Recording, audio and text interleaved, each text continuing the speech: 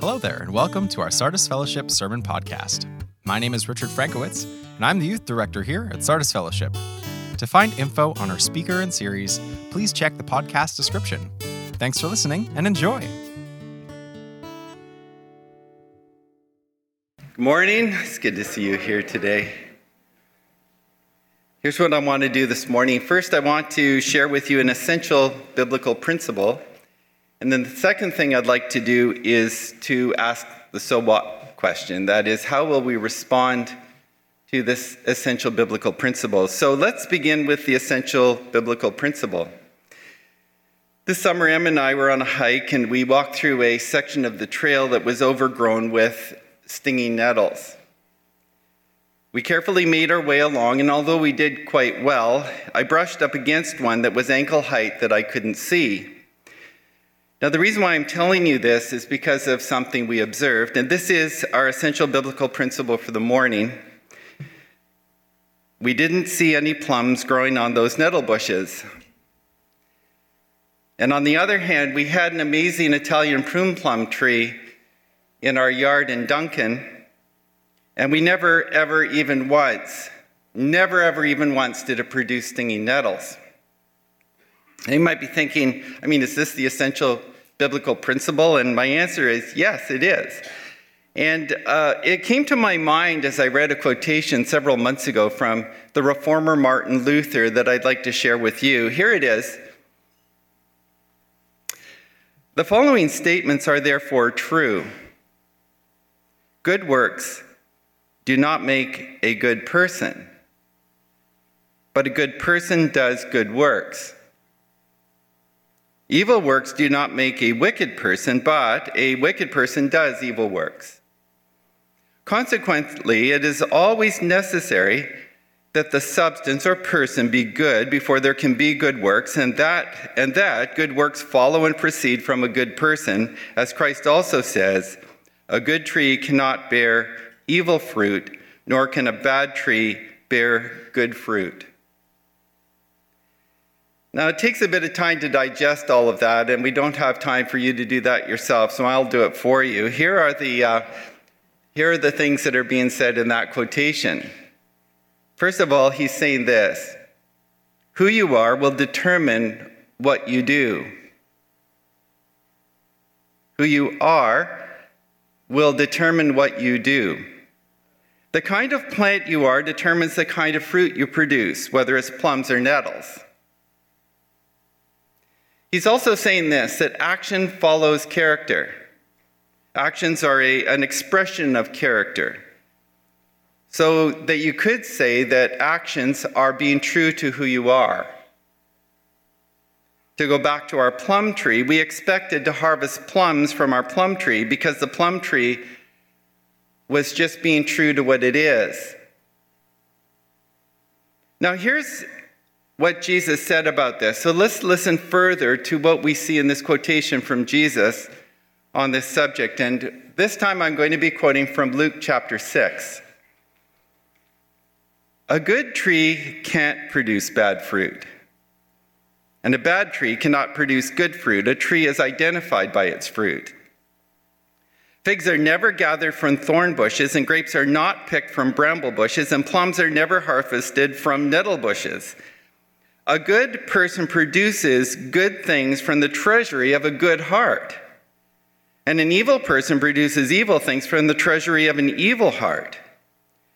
What you say flows from what's in your heart.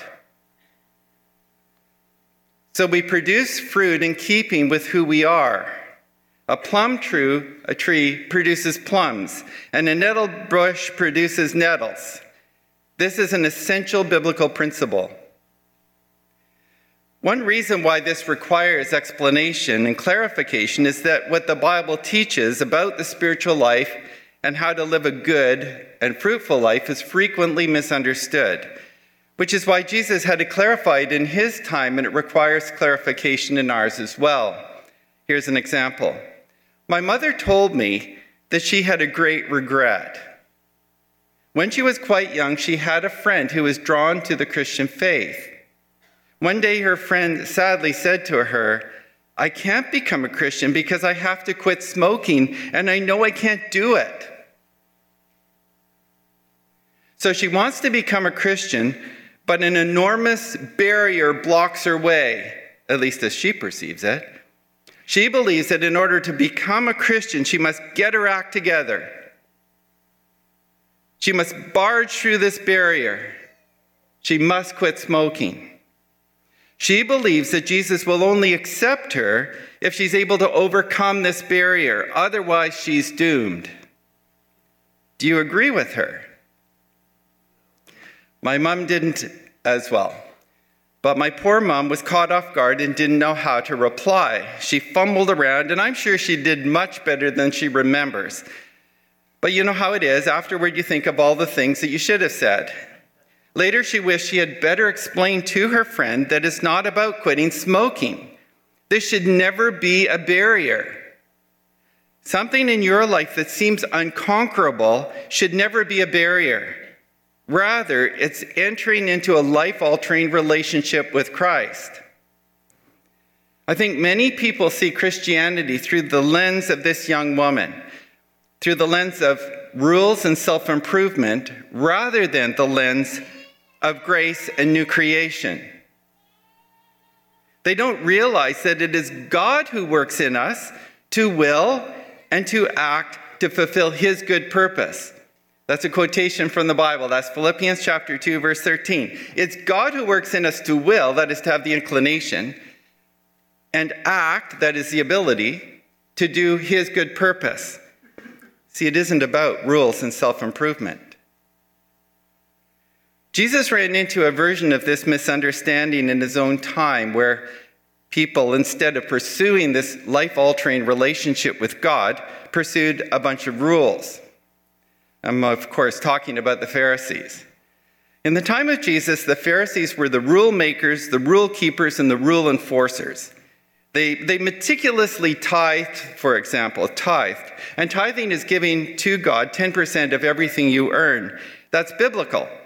Now, they tithed even to the extreme, even tithing the herbs from their gardens. Now, that's not a bad thing. But there was a problem. That is that they tithed their gardens while failing to do the greater good, loving God and loving your neighbor. This was their point of failure, and Jesus identifies this as an indicator of inward corruption. Listen to what he says to the Pharisees. Woe to you, teachers of the law and Pharisees, you hypocrites! You are like whitewashed tombs, which look beautiful on the outside, but on the inside are full of bones of the bones of the dead and everything unclean. In the same way, on the outside you appear to people as righteous, but on the inside you're full of hypocrisy and wickedness. You can't get much more blunt than that. I mean, you are like a whitewashed tomb. You're clean and tidy on the outside, but on the inside, you're corrupt. We're on the wrong track when we emphasize rules and self-improvement, while at the same time missing a genuine encounter with God that truly changes the inner self. I think we may fail to grasp that God is in the business of transforming people. Now, Rod has been emphasizing this as he's been talking about vision in recent weeks. He's been emphasizing this idea of the transforming work of God, transforming our world as he transforms us. So as he transforms us, we're able to be transformative in our community and beyond. God wants us to be changed so that we think and care about and ultimately do the things that really matter. He says, that is, Jesus says, a good person produces good things from the treasury of a good heart. And an evil person produces evil things from the treasury of an evil heart. What you say flows from what's in your heart. That's what Jesus wants to address. What is in your heart? Heart here refers to your inner self. Not that dressed up version, but the deep down, real you. As one commentator puts it, the heart is the inner being of a person or an individual out of which attitudes and values come. It's not the superficial self, but the authentic self. So Jesus is saying that our inner self will shape our outer self. Now, here's some everyday parallels. I love hiking. I really do. I know that it can be tough, and there are times, especially on a hot day, and you're slogging off a slope, and you're thinking, why do I do this? Nevertheless, I love hiking, so what do? I hike. I love the outdoors, so I spend time outdoors. I love gardening, so I spend hours in our yard working on it. I'm interested in birds, so I study the habits, calls, and the distinctive features of birds. I love Jesus, so what do? I obey him, and I study him, and I follow him. Now, this love comes from within. And as I read Scripture, I believe that God placed that desire in my heart. It is God who works in us to will and to act to fulfill his good purpose. So that God changes my heart, and that then reorients my desires and my life direction. That's an essential biblical truth. God changes my heart, and then that reorients my desires and my life direction. Now let's take a run at this from a different angle. There's a parallel passage that's really helped me understand what we're talking about here this morning, and it's found in Psalm 37, verse 4. Here's what the psalmist says. Take delight in the Lord, and he will give you the desires of your heart. Isn't that an awesome verse? I love this. But it's possible that it might confuse. Although if we understand the essential biblical principle that we're discussing here this morning, we shouldn't have any serious difficulty with this. So you might think, I desire a high-end sports car, a cottage on the lake, and a jet ski. So when you read this verse, as someone who delights in the Lord, do you wait expectantly for the delivery of that sports car and the keys to the cottage? I mean, we know it doesn't work that way. I mean, if you haven't yet discovered this, let me be the Grinch who wrecks Christmas for you. This verse isn't a recipe for getting things from God. This verse isn't endorsing a Christmas wish list view of God. So how do we understand it? Well, let's ask a basic question. Why will God give you the desires of your heart? The answer rests in the first clause, because your heart is delighting in him. What does that mean? It means that we are delighting in the right thing. And so your delight is in God. And when you delight in God, he gives you what you desire. He gives you what you desire because your desires are in alignment with his will and his presence in your life. It's like what Jesus said, seek first his kingdom and his righteousness. And when you seek first his kingdom and his righteousness, you get what you desire. So our desires are for God, and our desires are in alignment with his will and plan. And the will and plan of God may or may not include a sports car and a cottage. It may. But does it matter? Because what you want is what God wants. And what God wants is for you to live a good and fruitful life. So let's go back to what Jesus said to the Pharisees, because there's something really important here to give us greater insight into this issue. So we'll go back to Matthew 23. Woe to you, teachers of the law and Pharisees, you hypocrites! You give a tenth of your spices, mint, dill, and cumin. Like I said, they're tithing their garden herbs. But you have neglected the more important matters of the law, justice, mercy, and faithfulness. Love God and love your neighbor.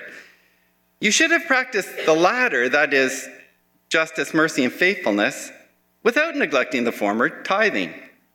You blind guides, you straighten out a gnat but swallow a camel. Okay, now that's like a little proverb. It has the idea of you straining at something very tiny but swallowing something huge. And what it means, this little proverb, means that you're emphasizing the wrong things. Like you're obsessing over the trivial and you're ignoring the important.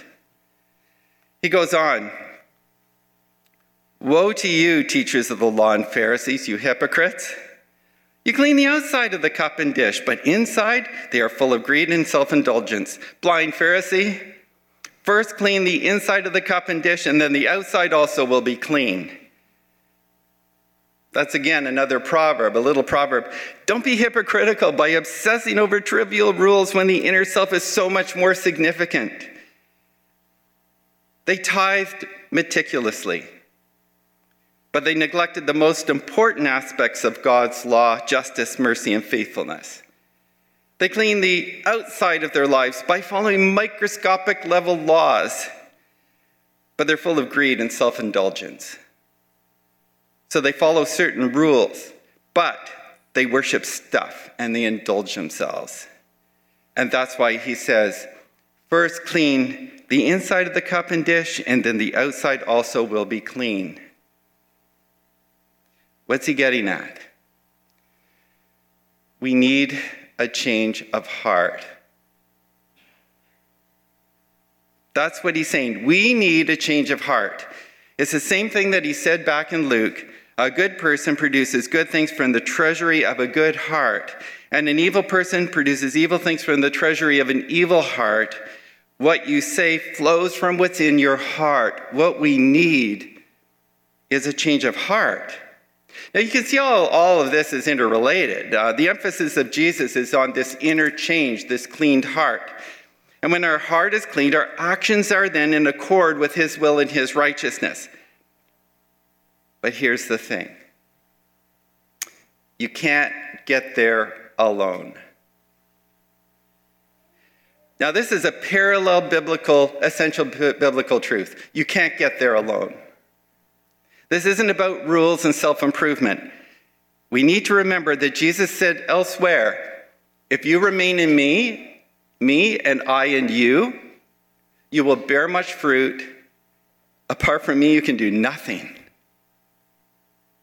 This isn't a matter of improving ourselves. It's not like my mother's friend who thought that she had to conquer smoking in order to be able to become a Christian, and she knew she couldn't do it. When we go it alone, we're up against this wall, and the wall isn't smoking. It's the wall of our stubborn, change-resistant hearts. That's why the Bible uses language like new birth and new creation to describe what it means to have a change of heart. Here's an example. Therefore, if anyone is in Christ, the new creation has come. The old is gone, the new is here. All this is from God who reconciles us to himself through Christ. Observe two things. Observe the newness. When we are in Christ, we become a new creation. We are inwardly transformed. The inside of the cup and dish is cleaned. Notice as well, second, God does it. All this is from God. Because the transformative action is God. Okay, we come to that part of the sermon where we're going to ask the so what question. What do we do with this? Now I'd like to walk you through our response to this essential biblical truth today is to reflect on something John the Baptist said. And he made this statement, which is recorded in Luke chapter 3, verse 8. Produce fruit in keeping with repentance. I believe this is a key application to our essential biblical principle. Produce fruit in keeping with repentance. Now here's how I understand it.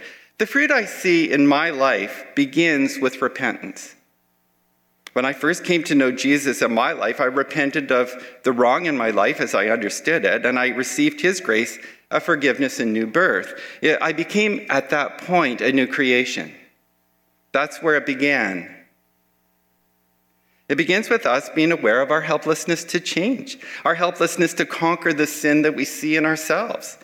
That self-awareness does not lead us to despair, like that young woman who threw up her hands and concluded, I can't quit smoking, so I can't become a Christian.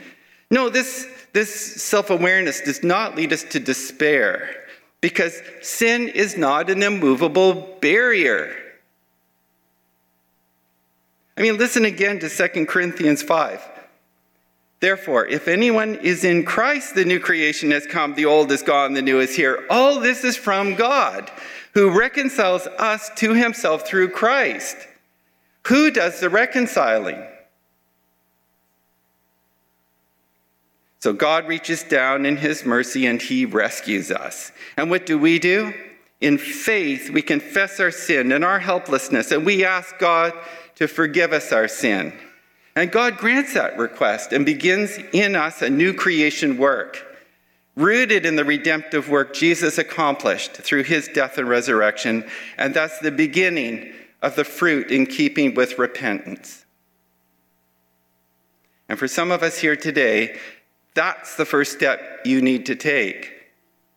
And I pray that you would take that step here this morning. Don't think that there is anything at all in your life too big or too bad for God. There is no immovable barrier that will hinder God's grace. And for many, we've already taken that step and we're already journeying. And aren't we thankful that God is transforming us? And aren't we thankful for the good he's working in us and then through us? And aren't we thankful for the fruitfulness we see? But we also have to admit that we have a long way to go. Like this prayer of John Bailey that many of us could pray as well. I am bitterly ashamed, O God, that always I must be confessing to thee my forgetfulness of thee, the feebleness of my love for thee, the fitfulness and listlessness of my desire.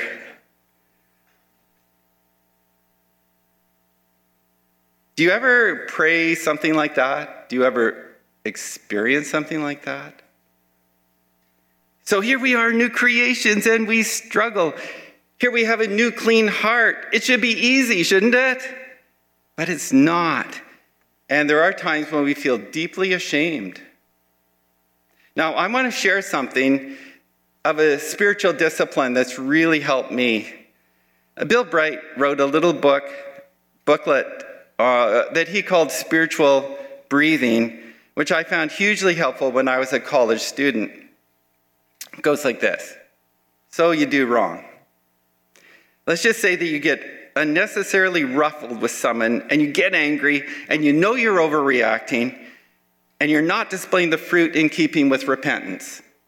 So what do? Well, of course, one step is to get right with the other person. But what else can you do? Well, you can beat yourself up and feel depressed and hang your head in shame, go around feeling super defeated. You could do that. Or you could practice spiritual breathing, which is way more productive. When we do wrong and violate that which God is doing within us, and yes, we feel ashamed and defeated, we breathe out a confession to God. That's the breathing out part. We don't hide anything. We don't make excuses for ourselves to lessen our feeling of guilt. We don't blame the other person. No, we fully acknowledge our sin, our part of it, our sin before God. Complete and utter transparency. Then we come to the breathing in part. So what we do is we breathe in his grace. His grace is twofold. One is his grace of forgiveness, because he says he is faithful and just. He will forgive you your sin. We breathe in his grace of forgiveness. And the second part of it is we breathe in his strength to change our inner self, to continue the new creation work that he's begun. We breathe out confession. We breathe in his grace. Now, needless to say, being a new creation is not equal to being perfect. That day is in the future when Jesus radically transforms us when he returns. Yet we are called to bear fruit in keeping with repentance. And we do that by God's grace, through his forgiveness and through his transforming power within us. Now I'm going to end this message with a prayer that comes from the Psalms. The Psalm is 141 verse 4, if you want to find it later. 141 verse 4. Let me read it and then we'll pray it. Do not let my heart, that inner self, do not let my heart be drawn to what is evil, so that I take part in wicked deeds along with those who are evildoers. Do not let me eat their delicacies. Okay, so let's pray that together. Let's pray. Our Father in heaven, do not let my heart be drawn to what is evil, so that I take part in wicked deeds along with those who are evildoers. Do not let me eat their delicacies, but may I walk in your forgiving, transforming grace as your new creation. In the name and power of Christ, amen. Well, thank you for being here today. Thank you for worshiping with us, and may God bless you as you practice spiritual breathing this week.